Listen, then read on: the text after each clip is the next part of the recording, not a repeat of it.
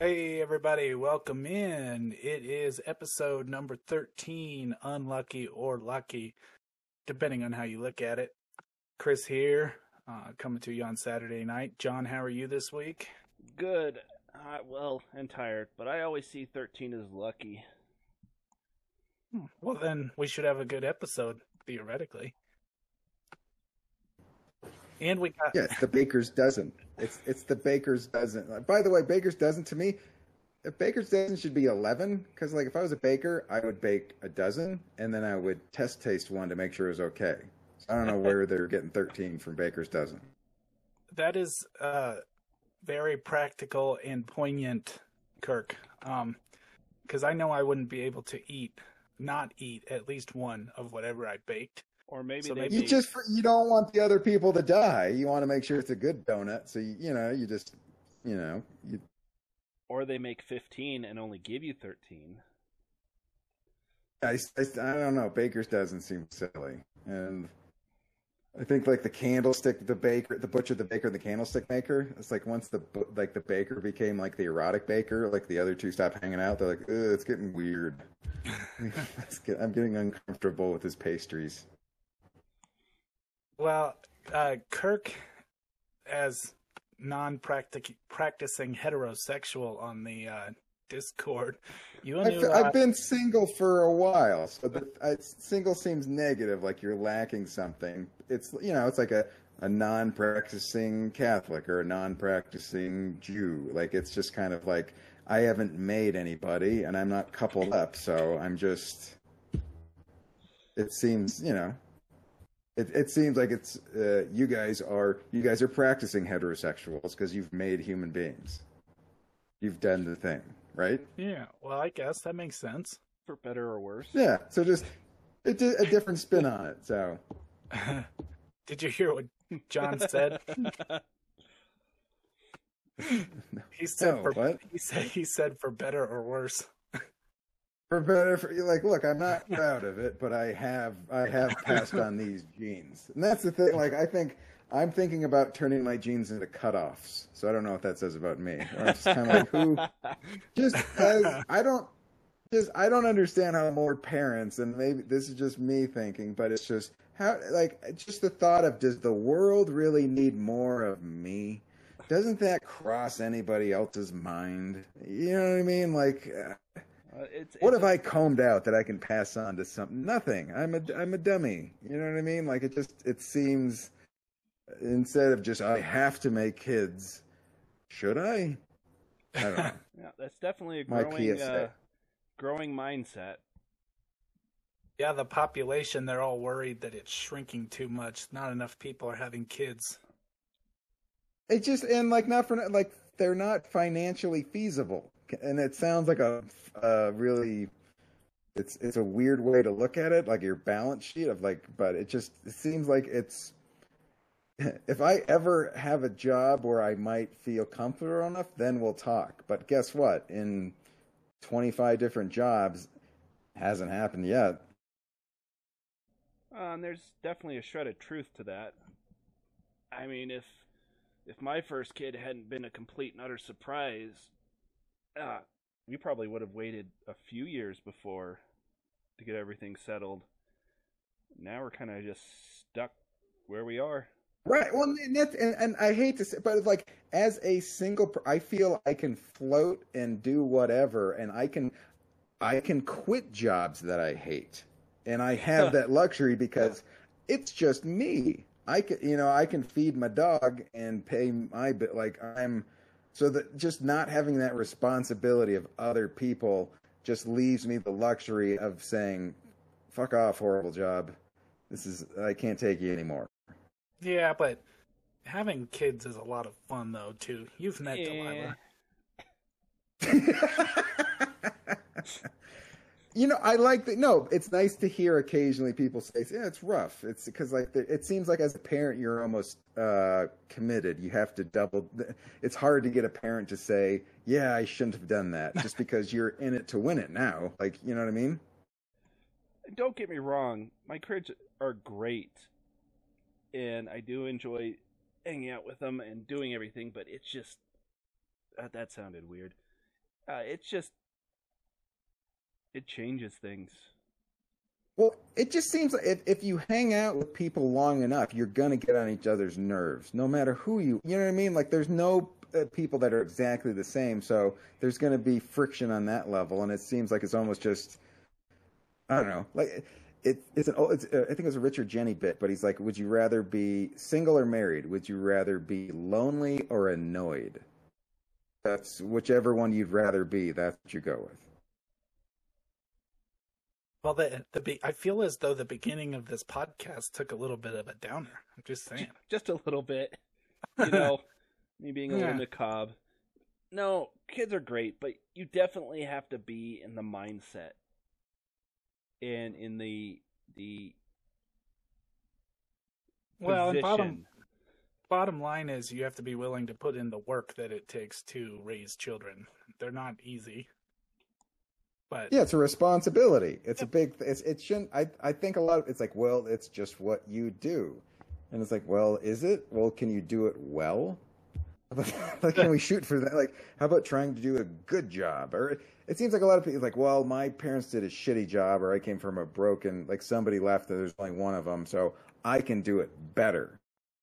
And like, that's the motivation. But it's like they just jump into it when they're too young and they're not settled, and I don't know. I'm Monday morning quarterbacking it, but it just seems like kids aren't for everybody. There's got to be another way to live your life or affect society. Just then, well, I'm just going to put my dreams onto my kids, and then they'll do it.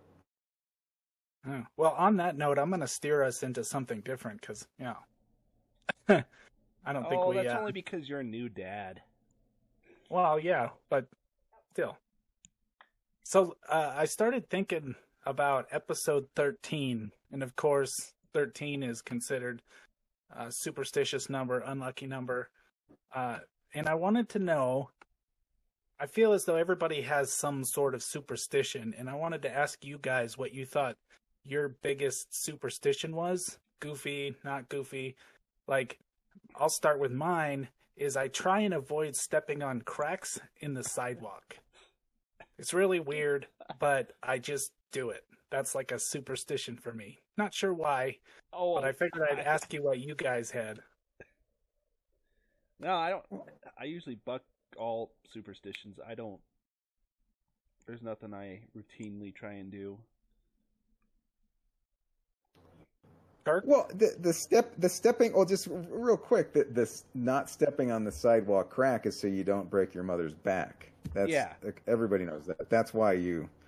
That's from childhood, from way back. And I'll agree. I agree. You know, I would do that. I would avoid stepping on.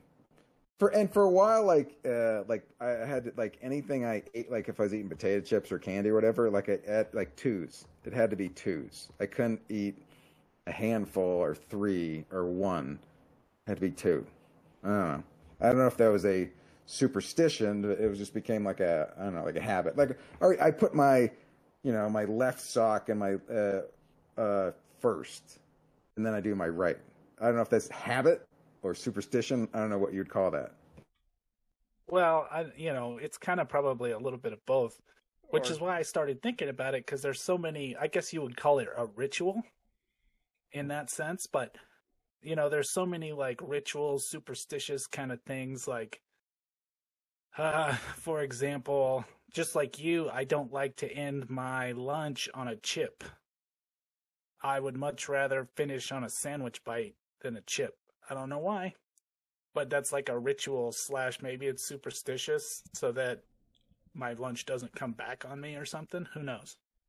Well, it's like the Denny's breakfast grand slam. The bacon is saved for last, out sort of as the dessert of the breakfast because it's the best, right? I mean, that's just planning. That's just being that's just not being a dummy, right? I mean, that's what you do. Bacon comes last. See, this is all sounding like a little bit of OCD. It may be, but I'm surprised, John, that you don't have anything that there's got to be something that you do that's at least a little superstitious. Nope. I was actually very happy my first daughter was born on Friday the 13th. Oh. Remember that? So you're So you're a freak, is what you're saying. Well, and I don't have anything that is habitual or OCD-esque, I guess. Like, I'm trying to think, and yeah. Well, and it's just kind of funny because I don't necessarily believe in superstition or, like walking under a ladder or breaking a mirror or whatever it might be. I don't necessarily believe in it, but I clearly have some sort of tie to that type of behavior, and I only started thinking about it when I thought about episode 13 because, well, it's 13. Right. I think that's probably a sports thing. I think a lot of I heard Mark Gray say one time. He goes, he's not superstitious because it's bad luck. I mean, that's, you know what I mean. Like I think there's so many sports folklore, or you can't step on the chalk line, or you know what I mean. There's certain things, and I think that just becomes it's like the same thing with John being into sci-fi. His knowledge and what he thinks about space is more than he's just familiar with the vocab. And I think as a sports person, you're, if the guy's in the zone, if the guy's throwing a no-hitter, you can't talk to him. You know what I mean? There's just certain things where it's just like, okay, I'll go along with the voodoo, I guess, just because that's what everyone else is doing. It's just, team thinking. Oh, yeah. And baseball, of course, sports in general is full of superstitions, especially baseball. I know, like, don't talk to the pitcher when he's throwing a perfect game. There's lots of that stuff going on, and most of those guys get stuck in rituals too. So it's a thing for sure. Right, and I think it's just honing your OCD, because I just watched the Bird. He was a pitcher from the Detroit Tigers. I never heard of him before, but he kind of had a quirky, weird system where he would get down and he was almost the groundskeeper, manicuring the mound to make it right, and then he had these weird goof. He would talk to the ball and stuff, but hey, it worked. You know what I mean? But so I think there is a quirkiness that is, as long as you can do it. They don't Dennis Rodman. He could dye his hair whatever color he wanted to, but he get 18 rebounds a game and shut the other guy down, and the team would win. Go ahead, you do you. Well, it's funny that you mentioned baseball. Because, John, I had a question for you this week, and it ties to 3D printing because I've been doing a lot of work in Tinkercad. That one's for you, Kurt. I still don't know what it is. I have a litter box set aside for Tinkercad if he stops in. So anyway, upon John's tutelage, I have been working on my skills for Tinkercad, and I'm trying to 3D print a wiffle ball. Which I think has been done. It has. And I actually, so after I attempted my first couple tries on my own, I went and downloaded one from Thingiverse, and my question to you is this. So the one on Thingiverse was okay. It was the right size and dimension, shape, all that stuff. But in printing with PLA, it does not hold up to anything.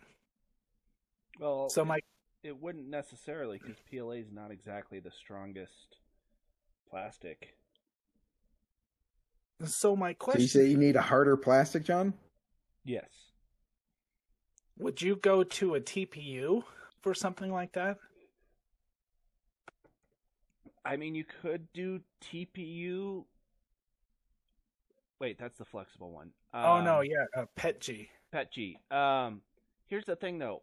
In my testing, yes, there's differences, but it's not significant. Because for one of my coworkers, they wanted an AR mag mount, right? Yeah. I don't want to say it's mag. It's not a clip. And I printed PLA, I printed PETG, and I printed ABS. And they were all very similar in strength. Okay. I'm sure the PLA would have broken first under, like, if you tried to bend it in half, and I'm sure PETG and ABS are very similar in strength. The biggest thing is infill. Have you been... but I can't imagine that a wiffle ball would need infill. It'd probably be pretty solid, right? Yeah, and most of what I had trouble with was the pieces around the holes in the ball is where you lose all your integrity, and that's the first place it breaks. So was it just caving in on itself, like it was sort of warping, or was it actually kind of snapping? Like what happened? It actually snapped, and all I did was throw the ball, and it landed in the grass. Like, it was just landing in the grass was enough to break one of the pieces. So I was trying to think of a way that you could 3D print a wiffle ball, but that's why I was asking, is because I wasn't sure if PETG would be strong enough, but based off what you're saying, I'm guessing that I should probably just stick to buying wiffle balls. I was about to say, how much does a wiffle ball cost? Yeah, versus how much it's going to cost you to print it, especially in PETG, since it's more expensive than, not by much, but...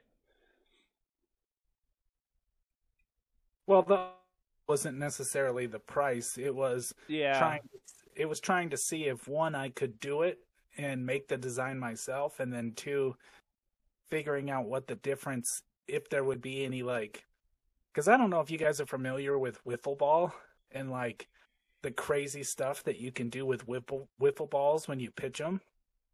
But aerodynamically, like, you see a slider in baseball and, you know, it's got a lot of movement to it. But a wiffle ball, because of the aerodynamics of it, has like 2 times the movement. So it's really crazy. And I was trying to see if I could amp that up at all. Yeah. The only thing I could think of that would potentially strengthen it would be to make the walls thicker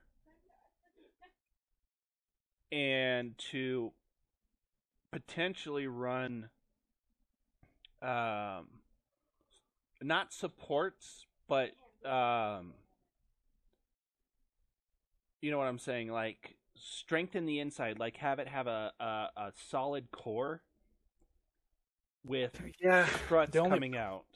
The only problem with that, you got to change the design, is what you're saying. You can't just do a model of a wiffle ball. You got to tweak with make it heavier in the core, and I don't know, and then weird, like a design where it seems like a wind would come in and it would just make it curve or something, make it move, so it's hard to hit.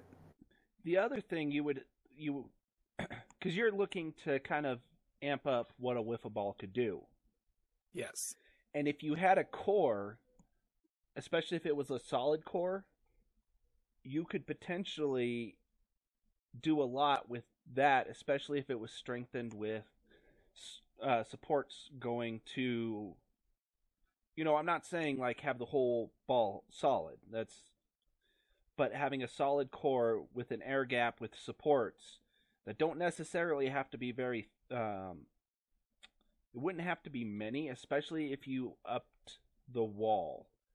Because I would imagine that... So I don't, you got to get the wiffle ball to go into a Pilates class and get that core real tight, is what he's saying. That's what I heard. I believe he's saying from the window to the wall. Put them on the glass. Okay, anyway, back to what were we talking about? My first suggestion would be larger walls. Because I looked at, I think it's called Yagi, and one of the ones I've seen it's the similar kind of wiffle ball shape, except the walls are very thick. You're not going to necessarily get that thin wiffle ball look, it's going to be a little bit thicker just to survive potentially being hit with a bat. And then I would say just have fun with it and do stuff like, put a core in, see what it does. Okay. Well, it was interesting enough to spark my curiosity. I worked on it for like 2 nights and tried like 3 or 4 different runs on it to see if I could work it out. And one of the problems I had was having to add some stickum to the print bed because circles don't like to stay put on a 3D print bed. Right. I now remember back when I was in college, I had a bad case of the wiffle balls. You guys know what I'm talking about, right? Been there. Yeah, I was going to say you could print... I'm assuming you're using supports? Initially, no. Because you could support it from just the build plate. And then have it... That way it doesn't go inside the wiffle ball. If that makes sense. Well, yeah, and that's what the suggestion is for the one that I downloaded that was somebody else's design. But I also just used a raft, and that seemed to work pretty well. Yeah, but the supports will hold it in place a little bit better. I'll have to come up with, see if I can't print one too. Yeah, it's food for thought because I feel like it would be really wacky and fun to create one of these things that's even more goofy than a wiffle ball has the potential to be. Well, and that's why I was saying if you threw something, if you changed up, because you wouldn't have to necessarily use like straight supports. You could use almost like fan supports or curved supports so that when the wind's going into the ball, it creates, a fan type effect where you're, potentially. Well, when you say supports, I'm picturing like toothpicks or like what is that? That's essentially what I'm saying is it would be like if you had a dense core like a planet, you would have little pillars that come out and connect to the outer sphere. Yeah, I see what you're saying, and instead having a fan type in there, that would be kind of crazy because aerodynamically that thing might be nuts. Yeah, that's what I'm saying is you could do a lot of stuff with, just tweaking, like just having fans that would, hell, if you did it right, well, that wouldn't really work. You'd have to print it in 2 pieces, but you could almost do a like print in place bearing that you could put in the middle of it that would spin. Well, and honestly, when I decided to look up how they make wiffle balls, and it's some sort of polymer plastic that they use to cast it, and then they actually do print it in 2 different sections, and then they pressure fit it together. Well, and you can do the same thing with PLA and a soldering iron. Have you seen that where you just melting it? Yep. Melt the 2 sides and then stick them together. Mm-hmm. I mean, you could almost do that because I mean, I'm obviously seeing a bunch of different styles, but it looks like most of them have the openings just on one side of the wiffle ball. Right, and that's what gives you the crazy action is the wind coming into that ball from the one side and acting upon the solid side. See, and I bet, if you added some fans or some fan blades or some aerodynamic surfaces in there, especially if they were curved like right in front of the openings to kind of give it some crazy dynamics. But I would suggest almost printing it in 2 pieces, doing the solid side or in one, because not only are you going to get much better prints because you're printing a half a circle, and with the cut side down, you're going to have a much larger base for it to adhere to the bed, and it's going to print a lot easier and faster. Right. Yeah. Could we somehow use the stealth bomber? Could we print that material so then the wiffle ball would be undetectable to radar and then even more unhittable? I mean, can that? I mean, in Well- theory, I don't. In think theory, they make, come on, I that, don't that think- makes sense, right? Come on. I don't think they make stealth or reactive stealth armor printed Filament. material. Yeah. Okay. At least not for, pedestrian purchasing. Probably the But other closest than we that, have is that would be carbon a tough fiber. pitch to hit. Yes, but that would be. I mean, that's the pitch you're going with when you really need a strike. I mean, that's the other thing I'm you could going- look at, Chris, would be carbon fiber. Because you have the steel nozzles. Yeah, and I thought I've been toying it around. It's been kind of fun just thinking about it. I mean, it's all new to me, so my brain doesn't necessarily see it the same way yours does, but I've been enjoying just tinkering with it. And, you see my end game now is trying to come up with a wiffle ball that goes a little bit crazier than a normal wiffle ball, because I think it would be just a hell of a lot of fun to play a game where you have no idea what you're going to see from the ball coming at you. Yeah, I would suggest thicker walls. Because thicker walls with solid infill. It's going to take longer to print, but especially if you print it in two pieces, just the rigidity of having that because I would assume the one you tried was probably 4 layers thick, if I had to guess. Probably.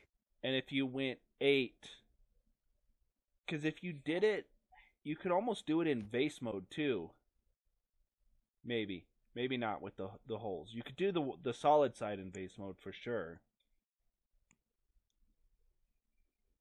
No, you can't. Vase mode's only 1 layer. I'm just rambling. It's all good. Like I said, it was just something that I wanted to bring up because, it's fun. It's a wiffle ball. It's nostalgic. And if I can get something designed that is crazy, that's just even more fun. Kick the wiffle ball up a notch. You want to 2.0 it, make it even Crazier. wackier. Yeah, that's the goal. Yeah, because I always got a kick out of like curveballs and sliders back when I played, just to see the motion on them and how they can really mess with your brain. Well, Right, like if you could make a wiffle ball like a screwball, like every time you threw it, it was like a screwball, even though you didn't have to screw up your elbow to do it. Like that would be cool. Well, they already do that. Like the pitches that you can throw with a wiffle ball, like you see some of these people throwing these pitches and it looks like it's going to hit you for the first, 15, 20 feet. And then all of a sudden it just like dives off into the strike zone. And you're like, how the hell did that happen? Right, it's like a splitter, same thing. Like at the bottom just drops out, and it's just 3 inches lower than where it was, and you look like an idiot.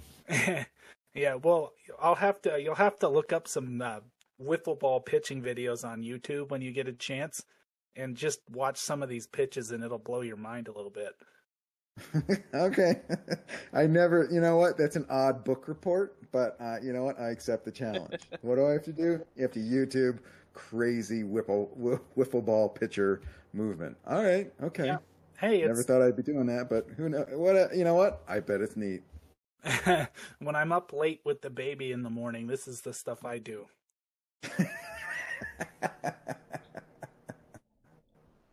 What can I say? Hey, hey, you got to pass the time somehow. But on the plus side too, John, since we're talking about 3D printing, I wanted to throw out that I have been working a lot at this, and I successfully designed those caps. We got them put on the boat. Nice. And yeah, they fit just right. My measurements were correct. One of them has to be tweaked just a little bit, just, because nothing's ever you don't always measure correctly. Did you take my advice and get some calipers? I actually have some on order as we speak. Yeah, those make all the difference, especially with Tinkercad, because when you can get it down to the millimeter, it makes it so much nicer. Right, but Tinkercad marks everywhere, which is really annoying. But yeah, so it was kind of nice. I was able to print the caps. Now, these were just essentially caps to go over the metal arms on a Bimini cover. Like the Bimini top that comes up has metal arms, and when it's folded down, the metal tends to be kind of sharp. So if you worry about it cutting the cover on the boat, and so I just printed these caps to go over the metal arms so that you don't have to worry about any kind of cuts. And then I just sanded the corners down, and life is good. Nice. Both. Well done. Way to use technology. Well, bravo. I have a 3D printer and 2 hours worth of Tinkercad expertise to be able to create a big square. Yes. But don't. Somehow you made it safer to vote. See, and that's the way to look at it, though, is yes, it took 2 hours, but the fact that you were able to create it, and now you're learning skills as you go. Even if it's, doesn't work, you're still learning. And that's something that... Oh, I think it's wonderful. Like I said, the other one that I had to create was a little more intricate because it has 2 different posts that it has to attach to. And of course, they're different sizes and different shapes. But I was successfully able to create a model of it. All I have to do is just adjust the positioning of the one arm, basically. Yeah, and that's... Where was I going to go with that? See, and that's how I got started with Tinkercad, is I just went in and started making stuff. Didn't necessarily make it to be printed, just made it to make and understand. That's how I've gotten laughably average at Blender. Because I used to be a lot better back almost a decade ago. But then, Does anybody on Blender make smoothies? I'd only want smoothies. Blender. I made a milkshake in my blender yesterday. So. Isn't it good? Yeah. Blender, yeah. That's what I use Blender. I don't know what the kids are doing with Blender. I make smoothies. See, and my advice for anyone trying to learn a new skill is just do it. That's how I've done it. And I'm not saying it's going to be that easy because I'm weird like that. But like for Chris, if you really wanted to try and give Blender a go, I don't know if it's exactly the most popular, but the Blender Guru on YouTube has a donut tutorial. Relatively simple, relatively easy, but you can make a 3D or realistic looking donut in Blender in about an hour. What is the donut? Because you're making me hungry. I'm not thinking of the right thing. No, you are. It's a donut with icing and sprinkles. Okay, so you make one of those online. Perfect. That'll help you with your social media. It's great because you get to make a donut, but it doesn't give you any calories. So that's the baker's donut. That's the no calorie donut. There we go. Figured it out. Check. Next. What's next on the list? Budget. Christ. That's hard. No, but seriously, like John was saying, I was scared of Tinkercad because it's, different and it's new and I didn't know anything about it.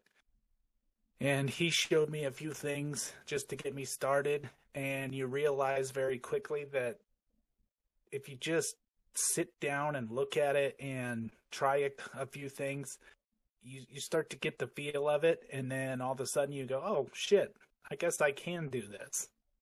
Well, isn't that most thing? I mean, it's certain, I don't know, like learning, like cars or something. If someone's not yelling at you, you idiot, it probably helps. But it's just, you just learn, whether it's, doing stand-up comedy or, playing in a band or what. It's just, there's certain things where I mean, you can read about it or you can absorb, but you just got to do it. Well, and if you think about it, that's actually gotten way easier in the last few years. Like, I remember having to I had a 1991 Toyota Celica, and the only way that I could work on that car would be to go and buy those old books at the auto store that had, every technical, all the details of how to fix that car. But they were, $20, whatever. Nowadays, if I need to figure out where something is on my car, I YouTube, because I guarantee there's going to be someone that has done something similar to their car on YouTube as a tutorial or something. YouTube is great. I mean, that's pretty much what I use it for, is finding out things that I need to know.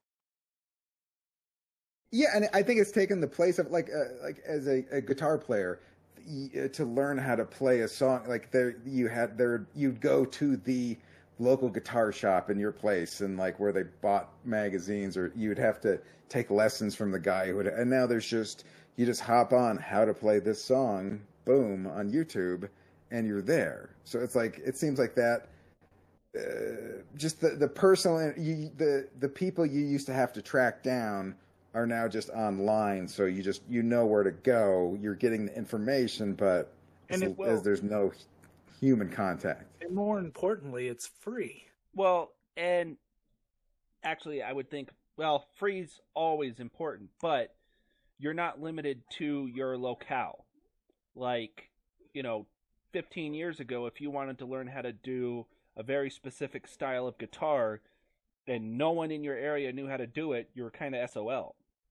Now you can go on YouTube and find, whatever play style, even if it's halfway across the world. I feel like YouTube should probably be censoring us right now. Well, I just mean, how much this will be going up on YouTube on Monday. I think people are aware. You know what? Yeah. If all of a sudden they listen to this podcast and go, "What? YouTube? I got to check that out." You're wow. Especially if they're watching it on YouTube.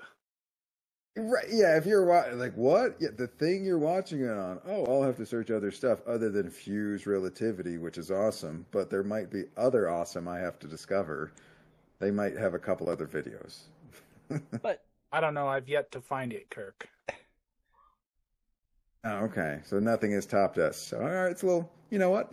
I appreciate the cockiness. Well done. Well, speaking of cockiness, Kirk, I don't know where I'm going with that, but let's go over to your corner for the week and see what you got going on. I think you're calling me a cock. I think that was, you called me a dick. I think that's what you did, saying it without saying it. So nothing's changed this week. Looks like there's a little mold on the cheese. Yeah, well, that means it's good. It's ripe yet. Look at that goose. I'm going to get you. It's getting creepy. Somehow, that thing is just going to stab you with its beak. It's just going to, you never saw it coming. But, so yeah, you know what? Kirk's Corner, I came up with a new idea. Basically, over the years, I've had a lot of different jobs. I've had, if you don't count repeats, probably close to 25 of jobs I've had. So essentially, I thought I would just then pick one of them and then kind of say stories or jokes or fun stuff that happened to it. And then you guys could pop in, because like the first one is substitute teaching. I think a lot of people, they were always interested in that. They were like, oh, I remember being horrible to the sub. How did you do that? How did you maintain? So here's some jokes about substitute teaching, because basically it wasn't substitute teaching. Like people, how was substitute teaching? I didn't really teach per se. It's more I took attendance and showed the movie Rudy. So it's an inspiring tale. And the first time I ever subbed was for a high school German class. I lost complete control of these little bastards. Halfway through the class, they marched out and they invaded the French class.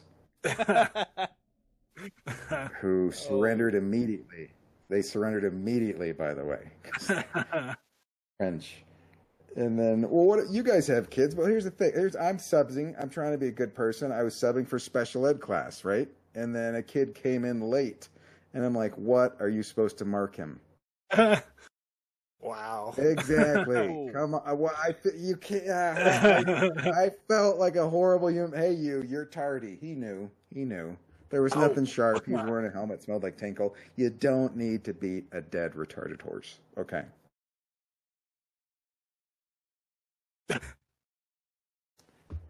All right, and then after to be a sub, here's all you need. You need to get a college degree, get fingerprinted, and then go sub orientation. And here's that after 8 hours of boring me in substitute orientation, they go, here's the thing. Number one rule, only thing you really need to know is don't touch the kids. And after 3 people got up and left, they're like, do. I'm like, oh God, you guys are creepy. But I wish everybody, 82 in your handbook, don't touch the kids. Seriously, we're not screwing around, you pervert. And then they opened it for Q&A, and then I was like, I wasn't paying attention. Can we touch the kids? And then a grandma actually stood up, and she's like, I've subbed, and the kids want to hug you when they leave sometimes. And they go, is that okay? And they're like, no, you pervert. Didn't you read the... Do not, I picture this grandma having to stiff arm this poor kindergarten, stiff arming granny. Nothing? Okay. Kirk, did you ever substitute for a substitute teacher? I would be the guy, we like you better than the other sub because you don't care. You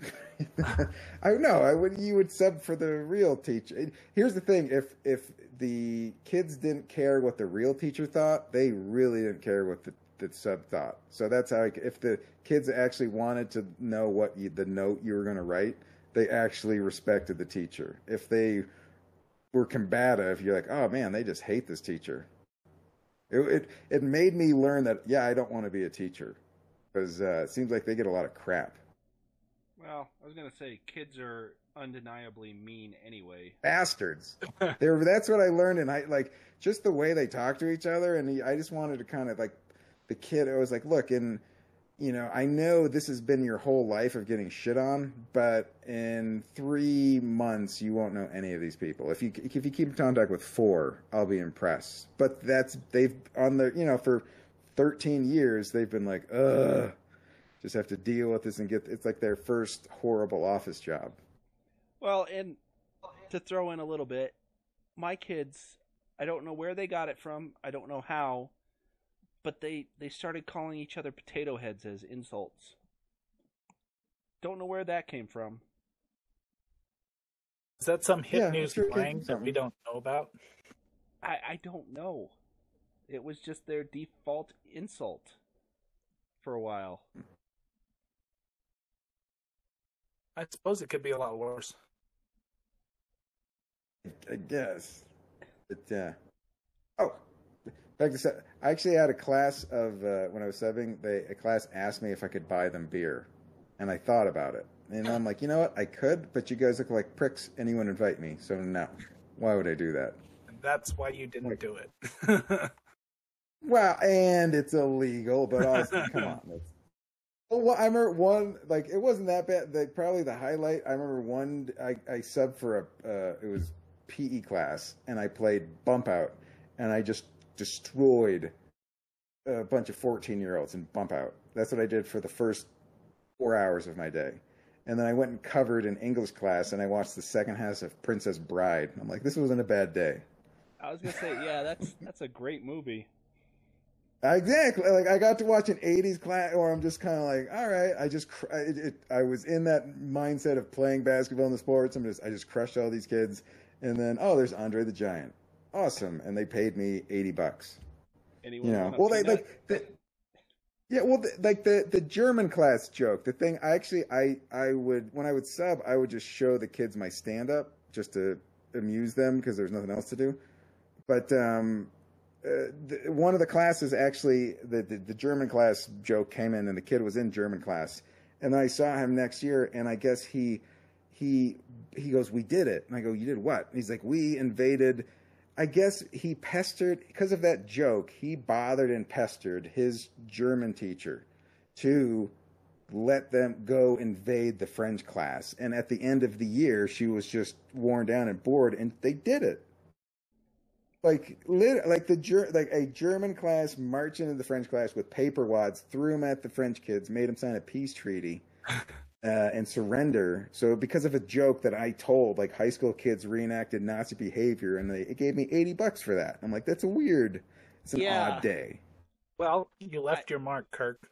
They learned that they learned something, sort of, like. I don't know about that. Yeah. I don't know if that would fly as much anymore, but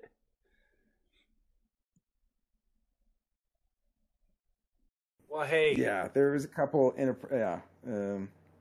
We can't argue with there's like a child development class. This is okay. You guys both have kids, but I remember this specifically because it was a baby. It was like a doll that would cry, and to get the baby to stop crying, there was a metal slot that they had to put a key into the back of the baby. That was like So basically, they're like, "Hey, high school kids, that baby won't stop crying. You know what you need to do? Shove a metal thing in its back. That'll stop the crying." That seemed horrible. That seems bad. Just a little bit.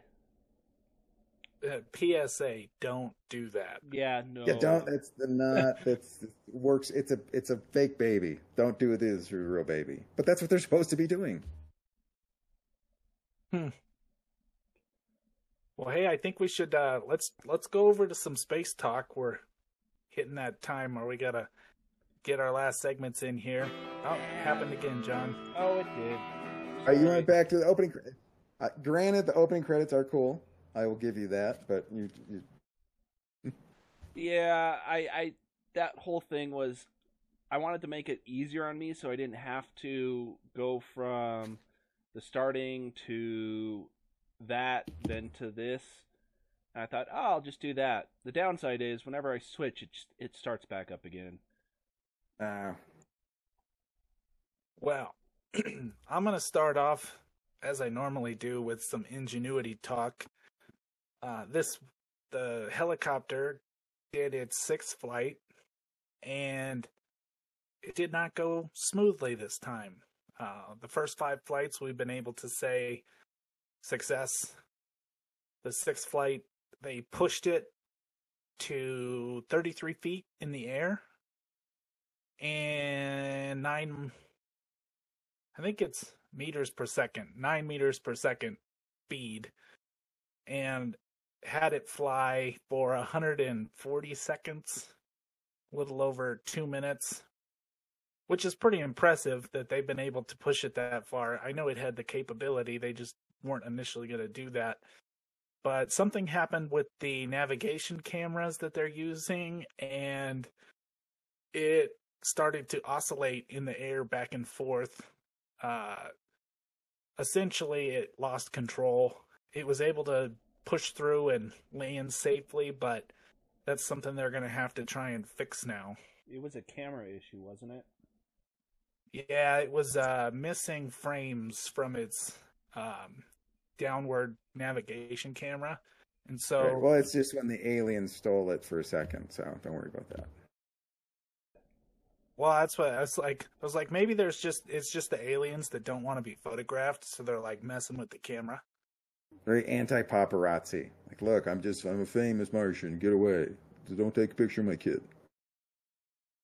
So that's what happened with the helicopter, and it did land safely. So everything is okay on that front. But now they've got to try and fix the problem. And well, unless it's a hardware issue, it shouldn't be too big of a fit or a problem. Even if it is, it still shouldn't be that big of a problem. From what I can tell, they had actually planned for a problem. You know, they had essentially said, hey, what if this happens? And so they had a backup plan ready for it. So My guess is they'll have it up and running again relatively soon. Yeah. Oh yeah, and they this is more than they're expecting to get out of it. So I think they're just kind of, I don't know, Yeah, this is oversensitive is the right word, but they're just looking like, look, this is beyond our expectations, so we're going to be overly critical. I don't know. The camera went wonky for a little bit. Well, I mean, the problem is if it does have a critical thing and it lands anyway but on its feet, it's done. So it's got to be precision when it's coming. Like there's not, it can't roll an ankle. It's got to be boom. Like a typical quad. Well, any quad really, or any helicopter really, once it's on its, if it lands on its side or on its upside down, you have to physically fix it. It's like a turtle. Yeah. So if it teeters at any point and tips over, it's space junk. Can we go back to the turtle analogy? Does it like pizza? Does it live in the sewers? Is it? Come on, you guys, Teenage Mutant Ninja Turtles. Yeah. What about the middle-aged? Are they, I don't know, in their 40s and still kind of hacking it? Ninja Turtles doesn't have the same ring. Doesn't pop. Not as much.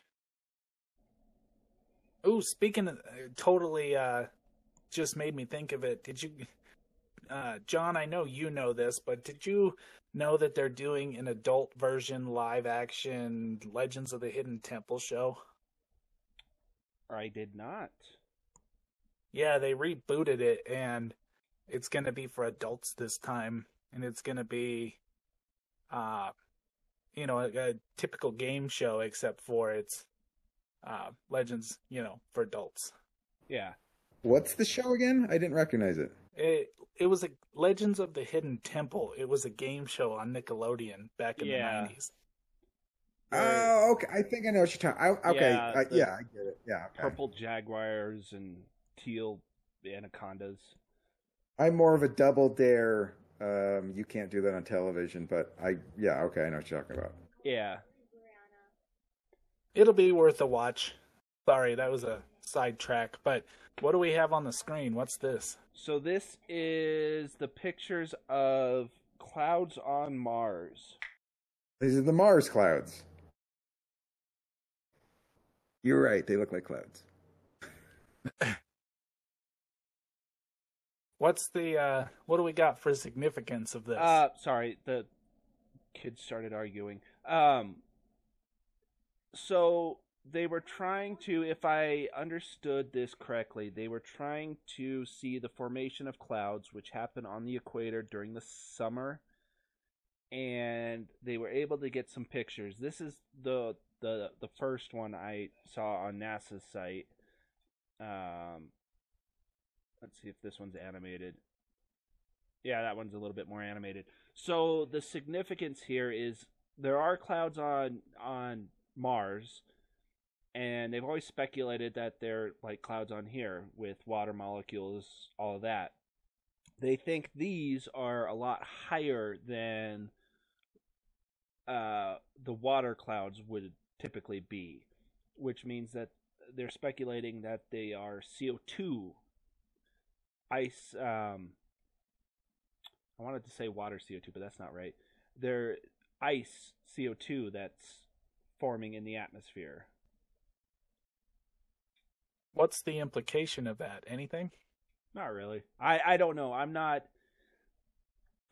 obviously not a meteorologist. I just think the fact that there are in fact clouds on Mars is amazing, but only around the equator. In my brain, it makes sense because there's an atmosphere.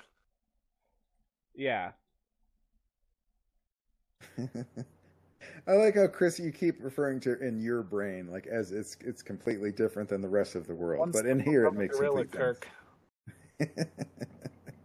Gotta remember that. Bananas for breakfast? Hell yeah. Makes sense to me. Yeah. I'm a step above a gorilla. That's right. Huh. I mean, cool to see clouds. I mean, any Mars pictures that we see, I'm still blown away by just because we're seeing pictures from a planet that's millions of miles away. Well, and because you said like it's cloudy. There's clouds there all the time. So do you think Martians are going to be more into grunge music? Well, they may be picking up, just now getting our 90s Nirvana grunge, so... Right. Well, It's cloudy all the time. They wear flannel, so they're already kind of ripe for it. I mean, if it was 20 light years away, they might just be getting that. Mars has had it for, 20 years. Right. They got angst, I'm sure. So they can relate. The other thing, John, that I was going to ask you about, I've been picking your brain a lot tonight, which is, I'm curious, I was reading again, we talked about the Artemis mission last week, and I keep reading articles that say it's not going to happen, they're not going to get there by 2024. See, I don't agree with that. And this kind of leads into what I wanted to talk about, was I think Starship is going to nullify a lot of stuff, like I was talking about last week. Well, my question is this. Sorry I cut you off, but I got to get my question out, is one of the main sticking points is the gateway that we talked about. Yeah. Why the hell don't they just land on the moon? Because you still need fuel to get off of the moon. Oh. But your point remains valid. So, and this is why I think the Lunar Gateway, I don't necessarily think it's not going to happen. I just don't think NASA's current version is going to happen. Which would lead credence to it not happening in 2024. And the reason for that is Starship, I was looking this up before the podcast, Starship can hold two, I just blanked on the size, but it can hold 2 shipping containers and take them into space, which is way more cargo than we've ever had. Yes, the Saturn V could take equivalent amount of tonnage to space, but I think just the size of the cargo is going to be huge. Because if Starship can reliably take up a lot of if it can only take up 80 tons every time it launches, but then it can land and relaunch the week next, it can build a much larger space station than NASA currently is envisioning.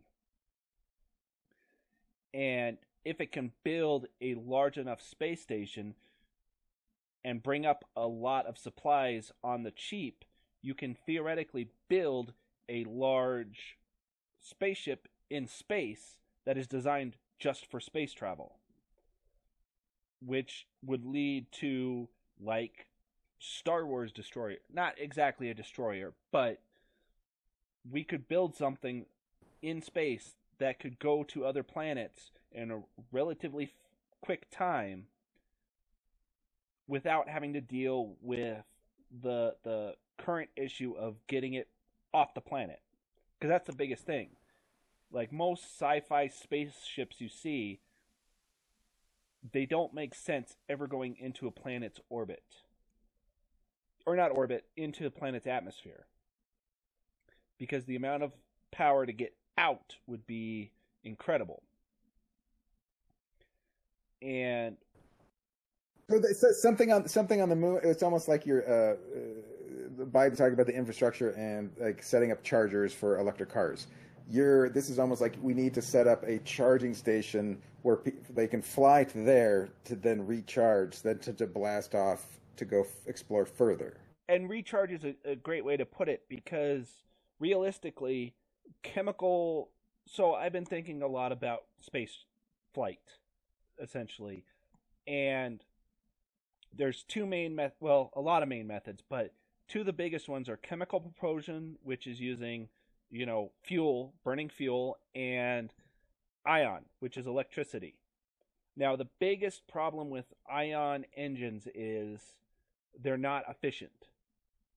Or not, I take that back. They're extremely efficient. They're not very powerful. So you can use very little fuel. They zap their power quick. Yes.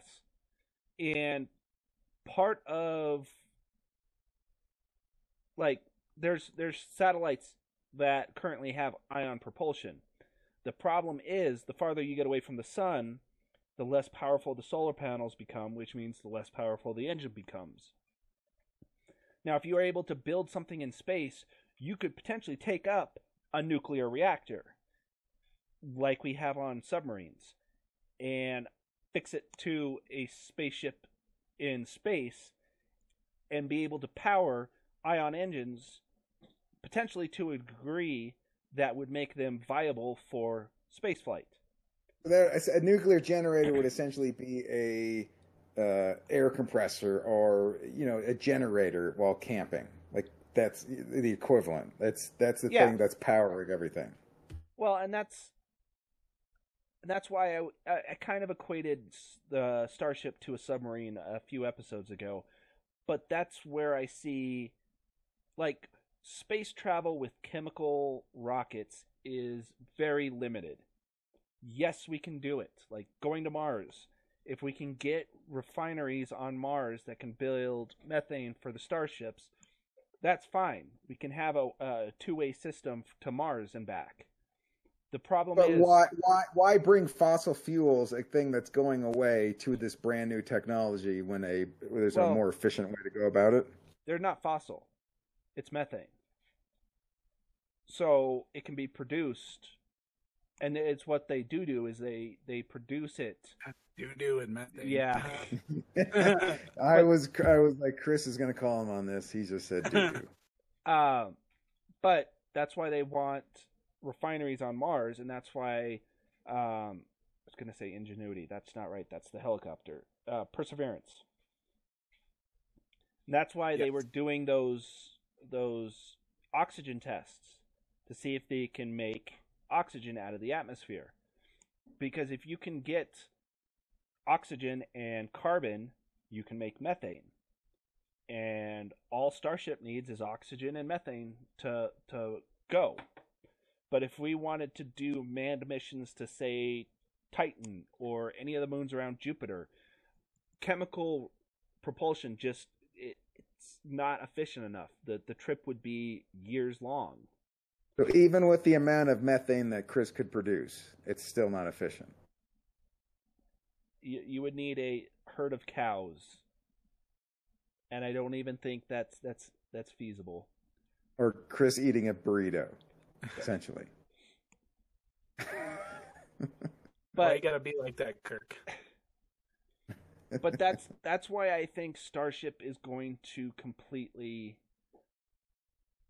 dominate, especially once it goes orbital. And if it goes orbital this year, by 2024, we could absolutely see stuff all over the place. Because you now have a rocket that can potentially launch reliably multiple times in a week.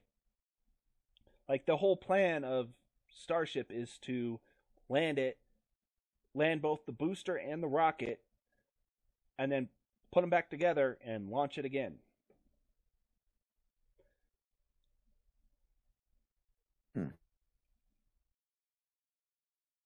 Well, John, I don't mean to cut you off again. I'm sorry, but no, you're good. I'm gonna have to get Boogie in here in a minute. Can we jump over to the off topic real quick so I can show off my if I can remember where I put it. There we go. All right.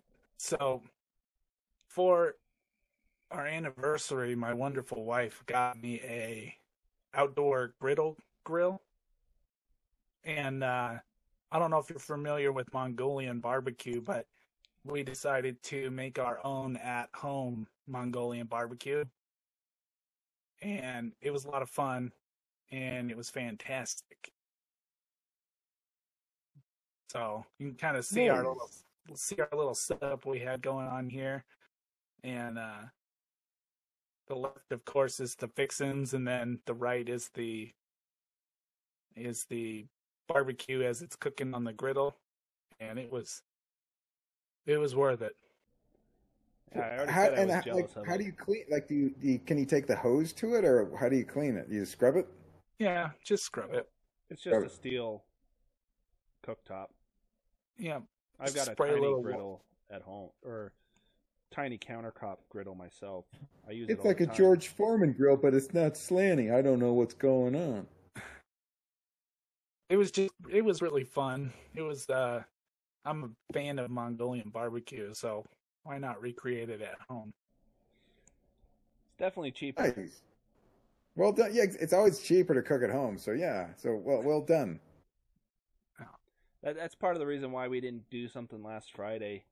I was making 27 breakfast burritos to freeze. Nice. I just had a chorizo breakfast burrito. Chorizo. Chorizo's Kirk? good. Did you have anything for off topic this week?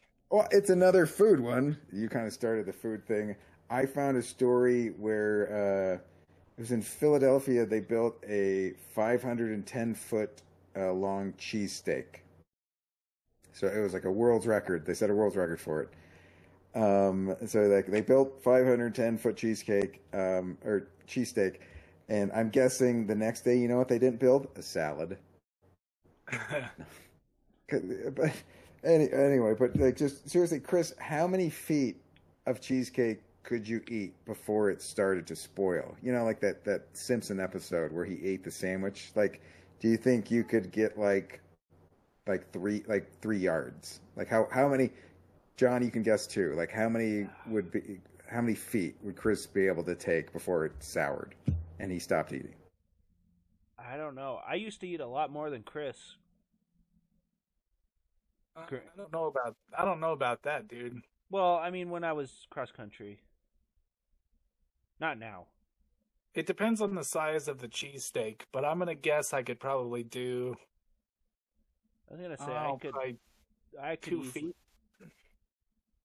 That's it. I bet, you know what? It wouldn't turn bad. You could probably eat it for 7 days. You could eat for a week, I would say. So like 7 days of eating it.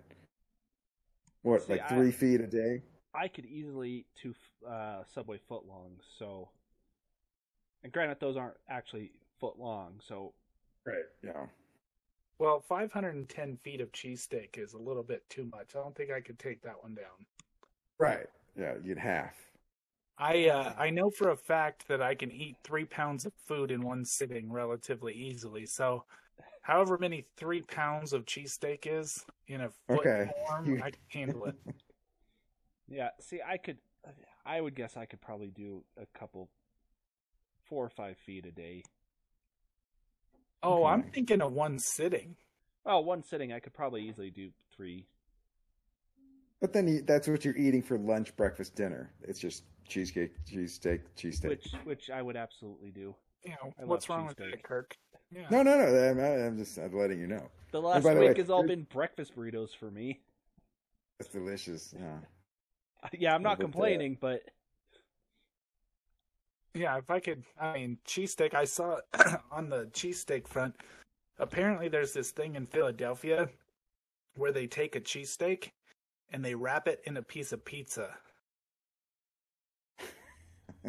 I feel like I want to eat that. Yeah. It's now, probably good, but I had like bacon dipped in chocolate, and I was like, "This is horrible. You ruined bacon." So it might. I don't know. Those are both good things to eat. I could actually see that because I was just about to say it doesn't sound good, but my normal Domino's order is Philly cheesesteak and bacon. Oh, so you're already there. Yeah, that's already. Yeah, you've crossed the threshold. It's all relative. I think. Right. And so one more. So just a steak in the heart kills a vampire. A cheesesteak gives the vampire heartburn and then forces them to nap. And then 20 years later kills them with a heart attack. So a cheesesteak through the heart is more of playing the slow game. I want cheesesteak now.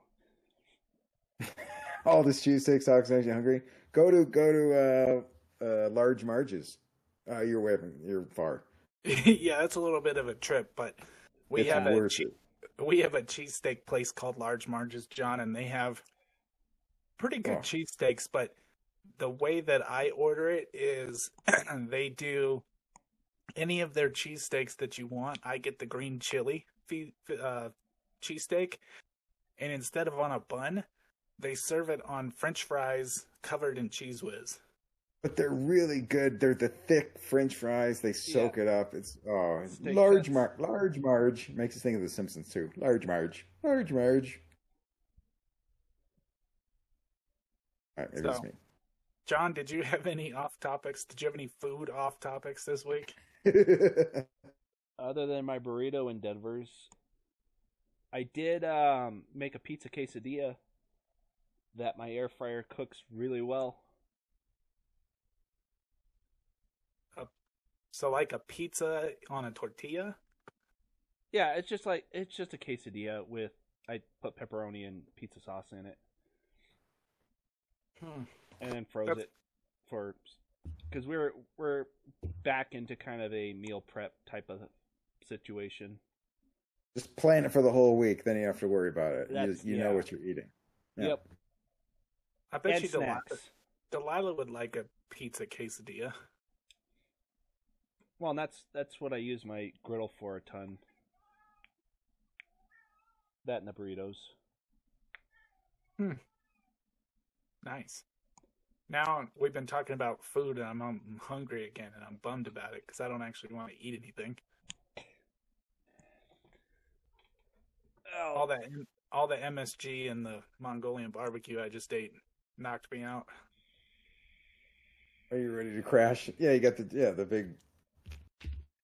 You're doing the belly rub, I bet. You're doing the belly rub. Yep, just like Buddha. Well, I think we will call it an evening on that. I do have some, fatherly duties I have to take care of here. And they can't cut their own switch yet, so you still got to cut their switch for them. I got to change some duties is what I have to do. Not yours this time? Not yours? Not mine this time.